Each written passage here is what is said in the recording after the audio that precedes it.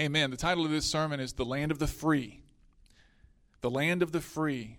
So July 4th is when we celebrate our nation's birthday. 1776, July 4th is when we celebrate our nation's birthday, and that's a great day to celebrate. We have reason to celebrate because our nation is great. America is the greatest nation in the history of the world. Now, it's not great just because we were born here. America is great because it was founded upon great ideas, great principles, great truths, what our founding fathers called self-evident truths. These are timeless truths. These are truths that are not just true for Americans, but they're true for people all around the world, and that's what makes America so great. These truths that are found in the founding documents, the Declaration of Independence and the Constitution.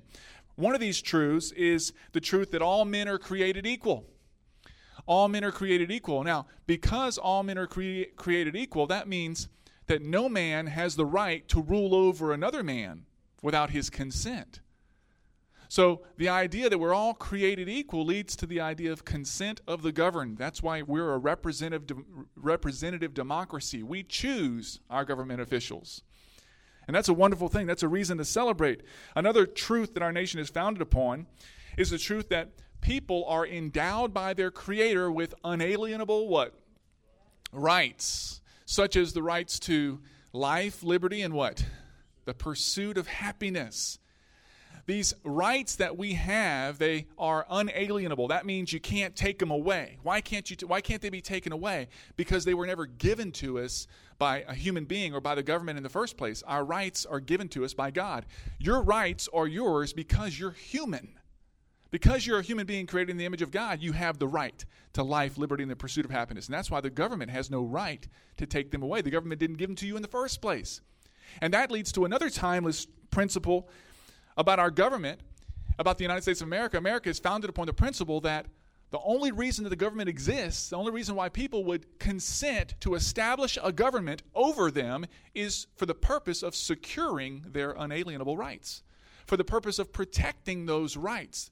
The only reason why the government exists is not to limit our freedom, not to take away our freedom, but to make sure that our rights are protected. That's why we've established a government in the first place. And of course, as Christians, what's especially important and what's especially very, very good for Christians is that the very first right, the very first freedom in our Constitution that's protected is religious freedom. Religious freedom is called the first freedom because it's the very first freedom protected in the Bill of Rights of the Constitution. It goes like this. The First Amendment says, Congress shall make no law respecting an establishment of religion or prohibiting the free exercise thereof. In other words, the federal government does not have the right or the power to prohibit us from exercising our religion. That's worth celebrating. This is why Christians should celebrate living in America. We should celebrate July 4th. July 4th is a wonderful time for Christians to celebrate. It's because of what our nation was founded upon, what our nation represents. Now, religious freedom is so important.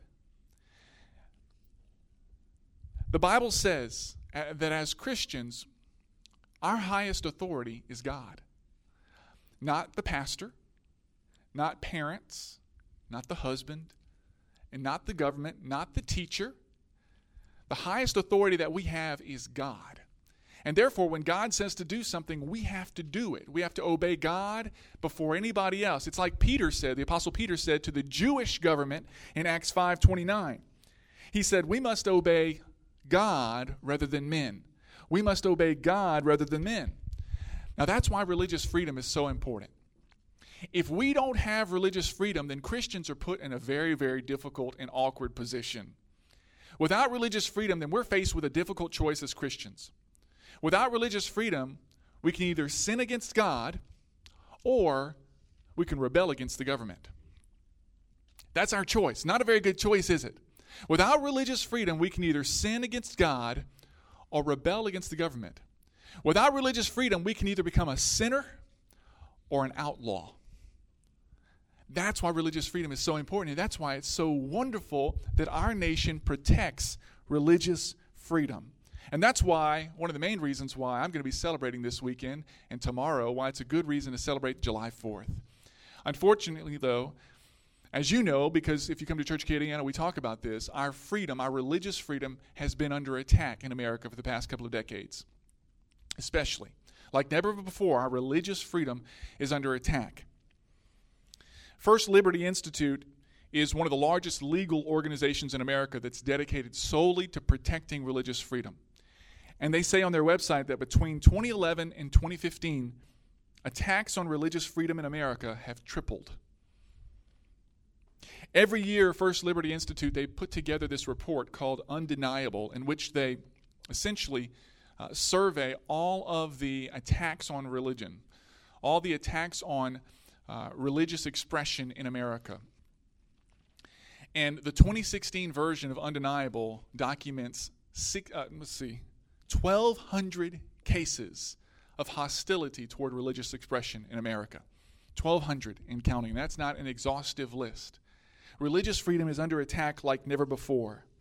Now, as you probably know, the attacks on religious liberty in America right now are connected to two very controversial issues.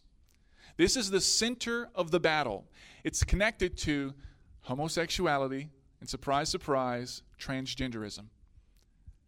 The changing sentiment of many in our culture is causing Christians to come under attack because of those two very controversial issues. Traditionally, for thousands of years, Christians, Orthodox Jews, Muslims, and people of all other faiths, many other faiths, have believed that homosexuality and transgenderism are sinful behaviors that we should avoid as Christians. That's what we've believed for thousands of years. But right now, our government is faced with this decision. Are Christians going to be allowed, Christians and people of other faiths, are they going to be allowed to dissent against homosexuality and transgenderism, or are they going to be forced to participate and to approve and to endorse these behaviors? Is our government going to make room for Christians and for people of other faiths to dissent, to disagree with, to not participate in these activities, or are they going to be forced or punished? That's the decision. And the track record over the past couple of years especially has been that Christians have been persecuted rather than protected. Now, you know the stories, some of the stories that I've told you. Just want to review some of them. You've heard of Barronelle Stutzman, the florist in Washington, a Christian lady. She's had gay employees. She serves gay customers all the time. She makes flower arrangements, and she makes flower arrangements for weddings and other events. One of her longtime friends, a gay customer who she has served multiple times, close friends, came to her and said, "Would you provide the floral arrangements for my wedding?" And very respectfully and lovingly, she said, "I can't do that because my religion doesn't allow me to participate in a gay wedding ceremony." And so instead of tolerating her, instead of accepting her for who she is and for what she believes, her gay employee sued her. And right now she's gone through several appeals. She's in danger of losing everything right now. That's still going on right now. You've heard the story of Aaron and Melissa Klein, the bakers from Oregon. A similar situation. They make wedding cakes. Their wedding cakes are, Destiny, you make wedding cakes. Wedding cakes are a piece of art. Very, very personal. I mean, you put your heart and soul into this. This is like a painting. And they serve gay customers all the time. But a gay customer asked them, "Would you make the wedding cake for our wedding?" And very respectfully, they said, "Our religion doesn't allow us to participate in same-sex weddings. We think that's a sin. That's an abomination to God. We can't do that, unfortunately." So instead of accepting them, instead of making space for them and tolerating them and just going next door to the next bakery, they sued them for $150,000 for emotional damages. And now the Kleins are in danger of losing their business and of losing so much that they've worked for, including their reputation. Now again, Barronelle Stutzman, the Kleins, they did not refuse to serve a gay person. They serve gay people all the time. They refused to participate in an event that they find sinful. You've heard the story of Kelvin Cochran, the decorated fire chief from the city of Atlanta. He was even recognized and awarded by President Obama. He was hired as the fire chief in the city of Atlanta. And then the city council of Atlanta found out that he wrote a book. He's a Christian man, goes to a Baptist church in Atlanta. He wrote a book that discusses God's plan for marriage is between one man and one woman, and God's plan for sexuality is in a marriage between a man and a woman. When the City Council of Atlanta found out his views on marriage and sexuality, they fired him.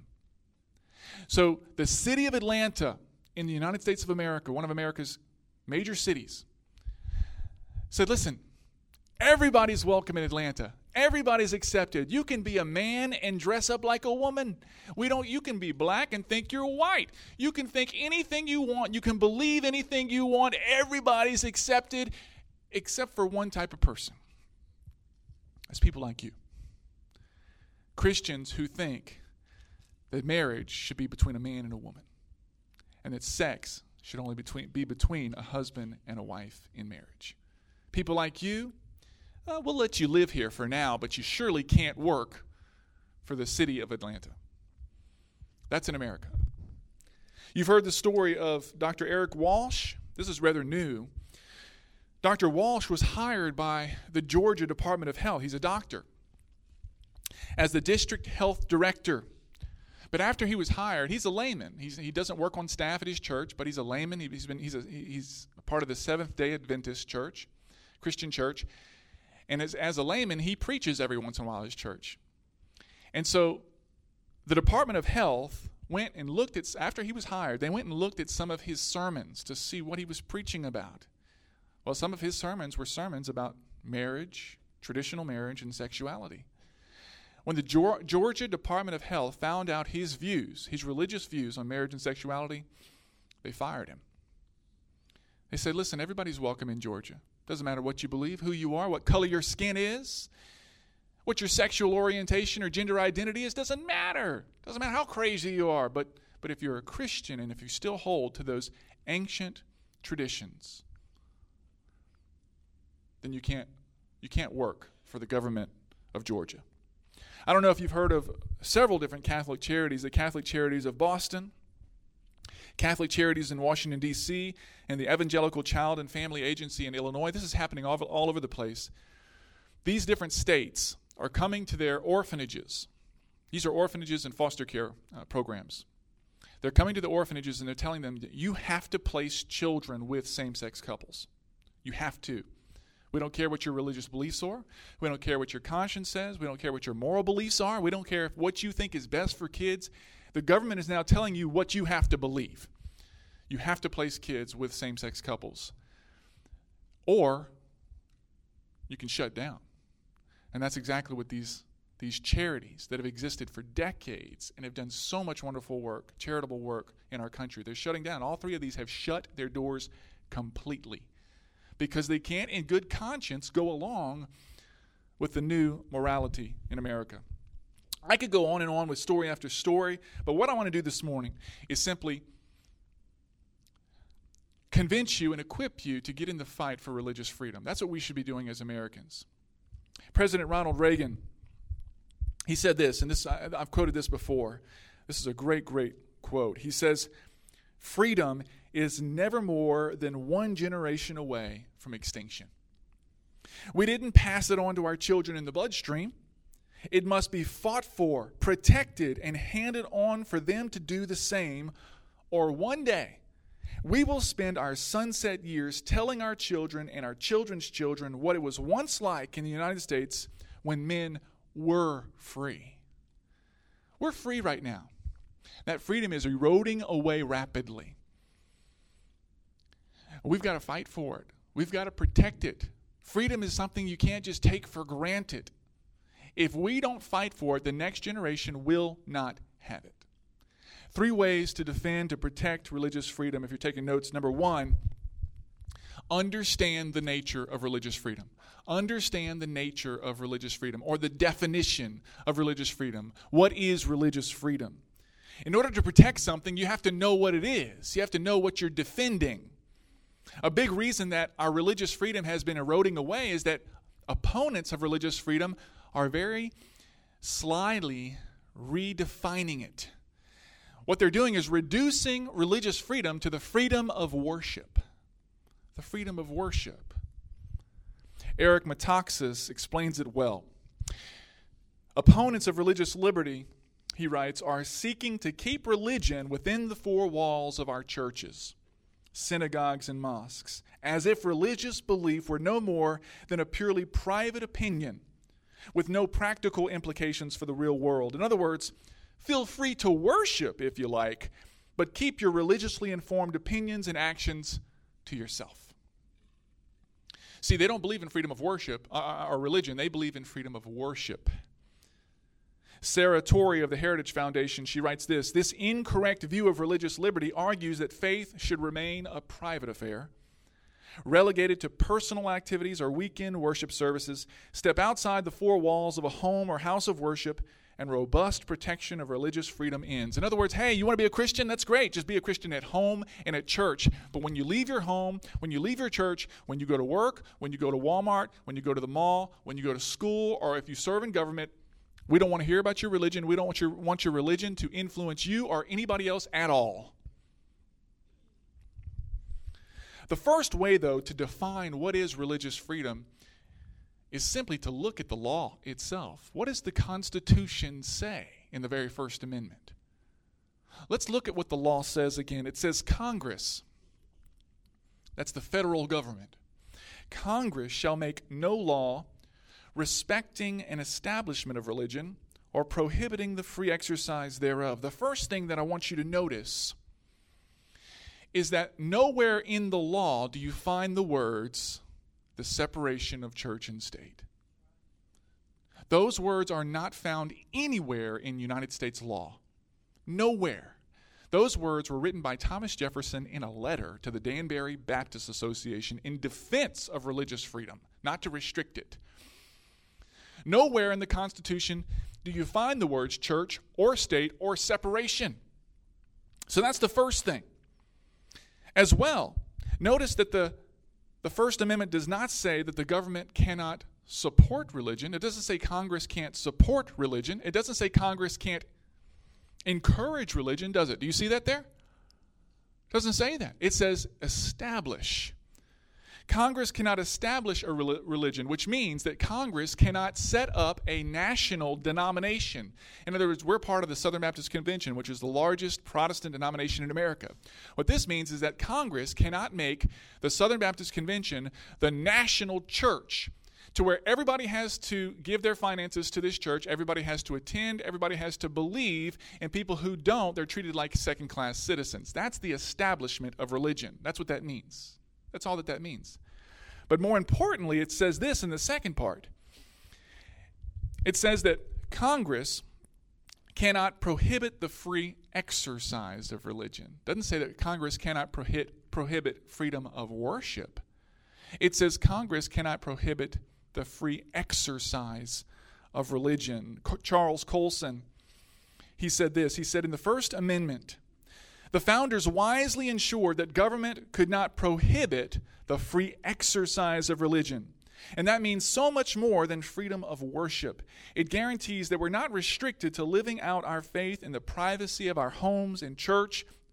It means we're free to exercise our religion and contend for faith in every area of life. Now, another way to answer the definition or to define religious freedom is to define religion itself. In order to define religious freedom or understand religious freedom, you have to understand what is religion itself.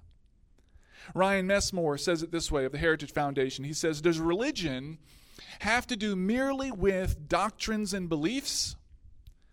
Or does it also concern the application of those beliefs? Think about it. Is it something only to be preached about and celebrated in seminaries and worship services, or is it something to be practiced in daily life and work? Is religion solely private, or does it also take a public form? According to Stephen Carter, a law professor at Yale, a widely held belief today is that religion is like building model airplanes. Just another hobby, something quiet, something private, something trivial that you do in your garage or your basement or your attic. But religion, as you know, as a Christian, is much more than something private, something trivial, something for the weekends only, right? What does Scripture tell us? 1 Corinthians 10:31. It says, therefore, whether you eat or drink or whatever you do, do everything for God's glory. As Christians, we are to live for God's glory, not just one day a week, but every day of the week. Not just for an hour on Sunday, but 24/7. Not just at church, but at home, at work, at school, in the government. We glorify God. We live for God. We take our faith, we can't help it, with us wherever we go. Amen? James 2:14. It says, what good is it, my brothers, if someone has faith but does not have works? And then he says in verse 17, faith, if it doesn't have works, is dead by itself. In other words, James says, what kind of religion just believes but doesn't work out those beliefs in your daily life? That's a dead religion, a useless religion, a pointless religion, a religion that just happens at worship services on Sunday, but doesn't impact or affect the rest of your life. That's weak. That's not a religion. That's nothing. That's a waste of time is what that is. Jesus said in Matthew 7:24, he told us, everyone who hears these words of mine and acts on them will be like a sensible man who builds his house on the rock. Notice that Jesus says as a Christian, our job is not merely to hear his words, but to what? But to act on them. Everyone who hears these words of mine and acts on them. We don't just hear and believe, we act on the words of Jesus. We live them out in our daily lives. Ryan Messmore, he goes on to say, rather than a private hobby for home or the weekends, the major religious traditions, this is not just unique to Christianity, this is religion in general. The major religious traditions in America teach that faith should be integrated into every sphere of activity, including work. This view holds that faithfulness entails more than just displaying religious symbols on one's desk or praying with colleagues during lunch. Faithfulness also concerns the actual work people do and the decisions they make regarding the operations and environment of their institutions. Even Michelle Obama, the First Lady, she agrees that religion isn't just about showing up on Sunday for a good sermon and good music and a good meal. It's about what we do Monday through Saturday as well. I'm sure she wishes sometimes she could go back and eat her words. Here's a good definition for you. Ryan T. Anderson of Public Discourse of the Heritage Foundation. Ryan T. Anderson, anything you can find on the internet by him is a good read. He's one of the foremost and most outspoken defenders of religious liberty today. This is how he defines religious liberty. He says, true religious liberty entails the freedom to live consistently with one's beliefs 7 days a week in the chapel, in the marketplace, and in the public square. Now, some people today, what they're doing whenever they talk about religious freedom, this is a very new development, even as recent as this year. Whenever they write about religious freedom in the news or talk about it, what they'll do is they'll put quotation marks around the words religious freedom. And what they'll say is, religious freedom is simply an excuse to discriminate. Religious freedom is just your excuse to discriminate, but that's not at all true. Religious freedom is not an excuse to discriminate, but the freedom to exercise your religion. It's the freedom to exercise your religion. Here's something that we should all agree on. It doesn't matter if you're a Democrat or a Republican, liberal or conservative. It doesn't matter what country you're from, something we should all agree on. Good morning. We prayed for you guys. Y'all okay? Yes, sir. Good. Here's something we can all agree on. We all should agree on. No one should be forced by the government. No one should be forced by the government to participate in an event or to endorse a message that they can't in good conscience do. Nobody should be forced to do something, to say something, to participate in something by the government that they can't in good conscience do, whether it's just your moral beliefs or your religious beliefs as well. That doesn't matter if you're a Christian, a Muslim, gay, straight.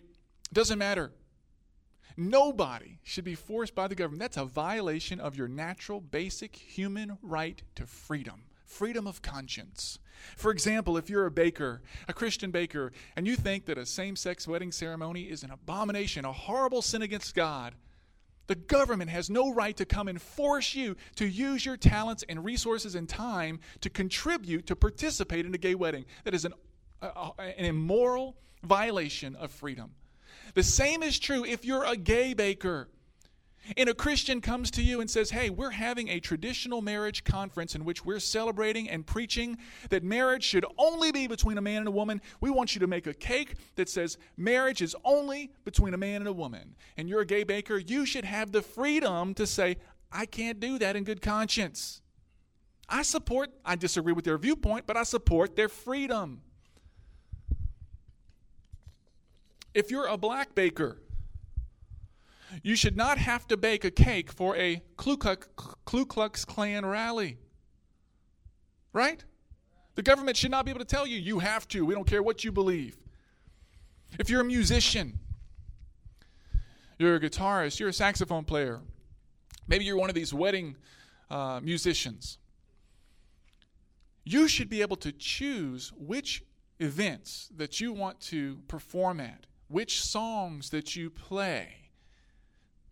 The government should not be able to come and tell you, you have to play at these types of events and you have to play these songs. That is a horrible overreach of government power. What if you're a photographer? You're a Christian photographer. The government should not be able to come in and say, you have to take sexually explicit pictures. You have to take pornographic photos. Don't you think as a Christian you should have the freedom to say, no, I can't in good conscience do this? Right? Well, in the same vein, if you're a Christian photographer, you should be able to say, I can't in good conscience take pictures at a gay wedding. That violates my religion and my conscience. If you're a t-shirt maker, you make t-shirts with messages on t-shirts and designs on t-shirts. You should, in America, in any country, you should have the freedom to be able to decide which messages you print on your t-shirts. Everyone should have the freedom to run their business, to live their life in accordance with their religious and moral beliefs. That's just a basic common sense. And it doesn't matter. That's why this is not about equality. Gay people should have that freedom too. Whether you're a Christian, a Muslim, a Jew, everybody should have the freedom to live their lives, to run their business according to their religious beliefs. Religious freedom is not an excuse to discriminate. It's the freedom to exercise your religion. Now, you see this on the other side very clearly, the other side of the argument. In 2014, you heard the story probably that HGTV, they decided to cancel the show, flip it forward before its first program was aired, because they found out that the stars of this show, the Benham brothers, David and Jason, that they were conservative Christians against gay marriage, against homosexuality. The show had nothing to do with this. But they decided because of what the Benham brothers believe, they couldn't air that show. Okay? Now they have the freedom to do that as HGTV. This year, ESPN, they fired Curt Schilling whenever he voiced his opinion that men should not be able to use women's bathrooms, that people should not be able to use the bathroom according to their gender identity, but according to their biological sex. All he did was agree with that. And so ESPN fired him. PayPal this year, just a few months ago, PayPal decided that it was not going to open up a new operations center in the state of North Carolina because North Carolina just passed a bathroom bill that says you have to use the bathroom according to your biological sex and not your gender identity. PayPal didn't like that. They said, we're not going to build a new operations center in the state of North Carolina. And you know what? I disagree with PayPal. I disagree with ESPN. I disagree with HGTV, but I support their freedom to run their business according to their religious beliefs and their moral beliefs, and to control the message that they promote and that they send out. The question is, are they willing to give Christians the same freedom? The same freedom, the same rights that they demand for themselves will they give to us? That's what religious freedom is all about. It's about the freedom to exercise our religion. Okay? Now number two, the second way to defend religious freedom, you have to know the enemy's strategy. Know the enemy's strategy. In order to defeat the enemy, you have to know what the enemy is using to defeat you, to hurt you. We've been losing our religious freedom the last couple of years rapidly. Why? What's causing all of this? I'll tell you right now, and I've talked to you about this before. Right now, the reason why we're losing our religious freedom is primarily because of laws and ordinances called SOGIs. If you want to write this down, S-O-G-I, SOGIs. SOGI stands for sexual orientation, gender identity. In other words, homosexuality and transgenderism. all over the country, different cities, different states are passing SOGIs, these laws, these ordinances, that what they essentially do is they elevate sexual orientation and gender identity on the same level as race and religion and biological sex. And just as in our country, you can't discriminate somebody on the basis of their skin color, you can't discriminate against somebody because of their biological sex, well, they are elevating sexual orientation and gender identity to that same level, so that now if you discriminate against someone, quote unquote discriminate against someone because of their sexual orientation or gender identity, now you're a racist and now you're a bigot. Now, on the surface, it sounds harmless because nobody's for discrimination. You shouldn't be able to discriminate against people. But in reality, what happens is that SOGIs are not for equality. They don't promote or foster or create a level playing field. What happens is whenever a city or a state passes a SOGI, it makes it legal for the government to persecute Christians. It becomes illegal to believe that marriage is between a man and a woman and that sex is only between a husband and a wife. Suddenly, Christians become persecuted. In all the states where you have bakers and florists and photographers and orphanages being shut down, it's in states or in cities where they have SOGIs. Whenever they go to court, what is the plaintiff using to sue? They're using the SOGIs that have been passed in those cities or states. Now let me explain the problem with SOGIs. SOGIs mean that a person can use the bathroom according to their gender identity. That means a man can use a woman's bathroom. A boy can go to the girls' locker room in high school, for example. A SOGI means that if you express your opinion at work that marriage is between a man and a woman, or that homosexuality is wrong, that you can be fired for creating a hostile work environment. SOGIs mean that if an adoption agency does not want to place children in a same-sex couple, that adoption agency can be fined and then shut down. SOGIs mean that if a baker or a florist, photographer does not want to participate in a gay wedding because of their religious beliefs, they can be sued.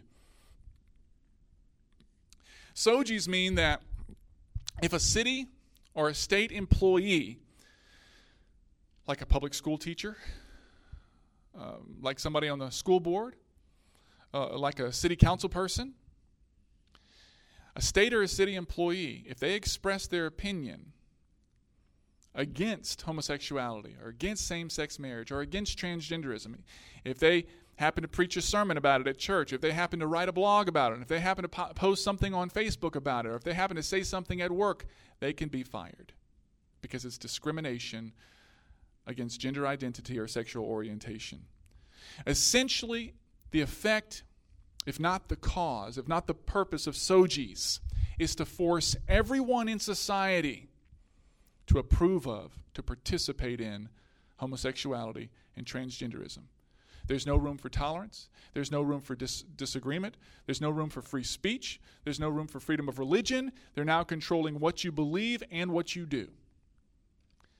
Now, that's what a SOGI is. And that's what the enemy is using to defeat religious liberty all over America. Now, here's what you need to know. Currently, the federal government does not have a SOGI. There's not a SOGI on the federal level right now. But there are those in Congress right now who are trying to pass the Equality Act. Anytime you hear that word equality, it probably means inequality for Christians. Right now, they're trying to pass the Equality Act, which would elevate sexual orientation and gender identity to the same place as race and sex, religion, all those things. So pray against the Equality Act. Do whatever you can. Contact your congressman. Now, as well, we don't have SOGIs on a state level in Louisiana, and we don't right now have them on a parish level. In fact, there's only 2 cities in Louisiana that have SOGIs, and that's New Orleans and Shreveport. But our current governor, unlike Bobby Jindal, is very LGBT friendly. He would love for Louisiana to have a SOGI.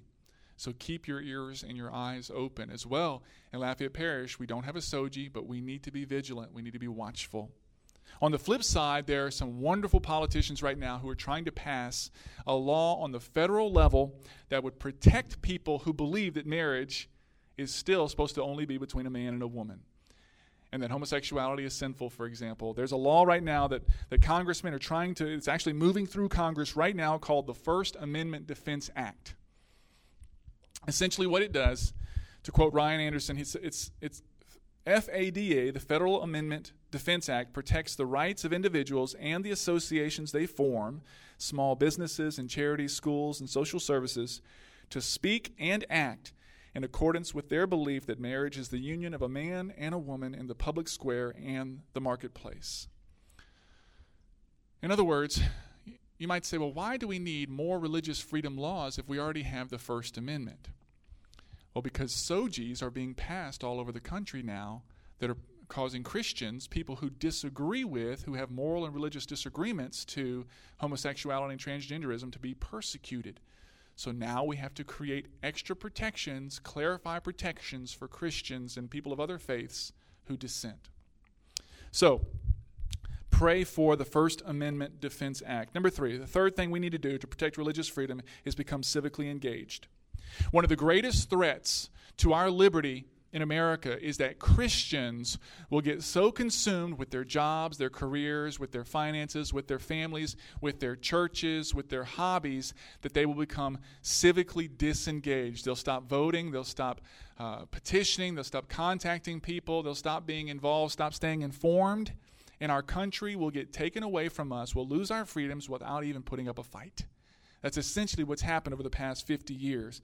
In 2012, as an example, President Obama, he won for the second time the presidency. Even though he's the most pro-choice president in U.S. history, he's also the most LGBT-friendly president in U.S. history. How in the world did he get voted into office 2 times with so many Christians in America? George Barna, according to Barna Research, found that of the 89 million born-again Christians in America, 89 million, 38 million did not vote in that election, 2012. And 12 million were not even registered. That's a failure of God's people.